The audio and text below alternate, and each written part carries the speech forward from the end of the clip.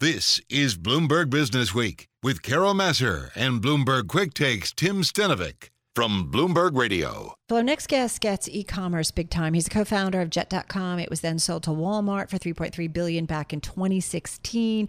Earlier this year, though, Nate Faust debuted a delivery service called Olive that consolidates orders from fashion labels. So let's find out a little bit more because he's working with the likes of Michael Kors, Adidas, Saks, and a lot of other very well-known brands. Here with how it all works, how it's going, is Nate Faust, founder of Olive, on the phone in New York City. Nate, how are you? I'm doing well, Carol. How are you? I'm doing okay. Feeling like the world's getting back to normal, which is always a good thing. Tell me what your last year has been like, especially here you are launching a company amid the midst of the pandemic and a very different economic and market environment. No, absolutely. We started Olive a little over a year ago. In fact, actually, just about a year ago, coming up next week. And when we initially started exploring it, it wasn't triggered by the pandemic. It was triggered by just a broader desire to do something with a social or environmental impact for my next adventure. Mm-hmm. And with COVID and the increase in how much people are shopping online and the number of deliveries that people are experiencing, I think the pain points and the obvious environmental impact of just the sheer amount of deliveries that we're getting, and not just from the packaging, but just the sheer number of delivery trucks that are stopping at each of our houses, which I'll say that's probably been the most eye-opening thing over the last year, looking out my front window and every single day seeing 2, 3, 4, sometimes more delivery trucks stop at my home. Yeah, listen, I think about it when we're ordering Amazon and it's like, how are you about kind of putting this all into one order? And I'm like, yes, I can wait a couple of days to get something. Tell me, though, how Olive works, Nate. Sure. So you sign up, you download our app or on our site at shopolive.com. It's a free service to consumers. When you sign up, we create for you what we call your Olive address, and that's sort of your personal storage space at one of our consolidation centers, which we have 2 of them, one on the East Coast, one on the West Coast. And then when you shop with Olive at any of the sort of 100 or so retailers that we have affiliate relationships with, when you're going through the checkout process, either on desktop with the help of our Chrome extension or on an iPhone through our app, we help you insert that Olive address at checkout, and then the retailers pick, pack, and ship those orders like they normally would. They ship to our consolidation centers. We hold on to them for a couple of days until it's time for what we call your Olive Day, which is the one day, or in the case of New York City, you have 2 days per week that all of your orders come together, delivered in one single, reusable, secure, two-way shipper. And just one thing to call out there, very transparently at this initial outset, we're not eliminating the box from the source. The right. Retailers are still picking and packing into the boxes, shipping them to us, but we are getting what in the long run is actually the bigger environmental impact, which is the consolidation of multiple deliveries into a single delivery, which we're getting about what we call our sort of consolidation factor, about a 25% consolidation factor in terms of delivering more to a consumer's doorstep than would have previously been delivered in the status quo. I like to understand the impact, especially since you're concerned about the environment, sustainability, that by using your service, how do we cut down on our carbon footprint by all of the, e-commerce that we're doing and all the delivery that goes along with that? Yeah, no, absolutely. So when you look at the carbon footprint of the sort of post-purchase e-commerce supply chain, which is the piece that we're focused on, mm-hmm. The biggest chunk of that, somewhere in the 50 to 60% range, comes from that sort of proverbial last mile of the truck stopping at consumers' homes, and the remaining half, sort of 40%, is split roughly evenly between packaging and then what's called sort of the first and middle mile of getting that thing from the fulfillment center or store that it's coming from to the point of the final last mile delivery.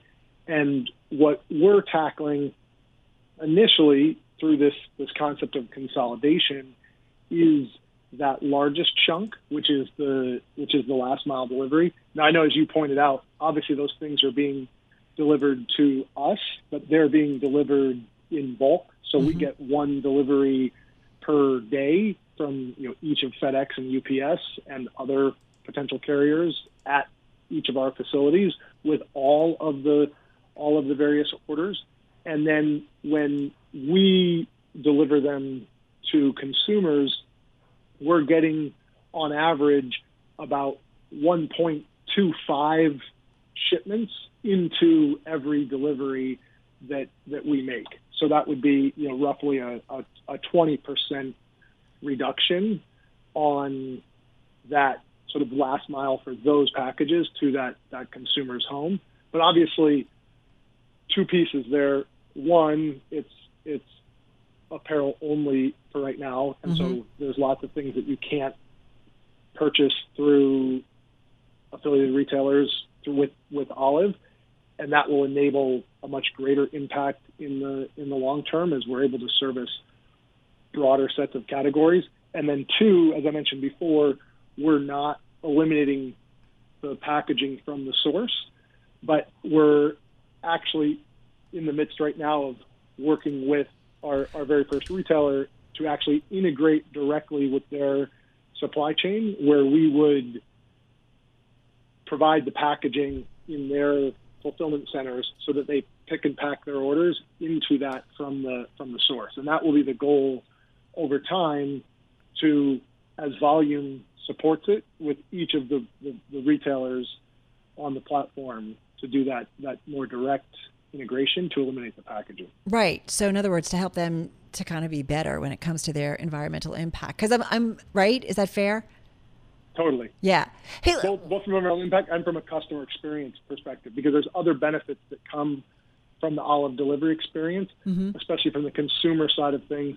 Not only do they not have to deal with the hassle of managing the waste from the delivery, if they have any returns, they just put it straight back in the packaging, leave it on their doorstep, and we pick it up.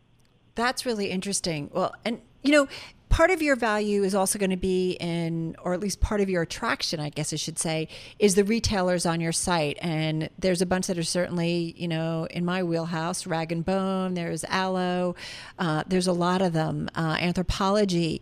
So you're definitely catching my attention here. How quickly are you signing up a lot more retailers? How easy is that to do? Sure. So we've had a ton of outreach following our launch. Around 6 weeks ago or so was our sort of unveiling of the service to the public. So we have a sort of backlog of retailers that we've signed up as affiliate partners. That's probably 50% more than what's already on the site. From the retailer side of things, we make it very low effort, so it's easy to come onto the platform. But there is some configuration on our side to make sure that whole Olive address thing that we were talking about before, that assisted entry process for customers is working smoothly before we turn them live on the platform. What's the trickiest part of what you're doing? Because I think one of the things that I'm thinking about is what I love about e-commerce, and I definitely guide myself to places that are easy, that make the whole process for me easy. If I need to return it, I like it when there's a brick and mortar that I have that flexibility.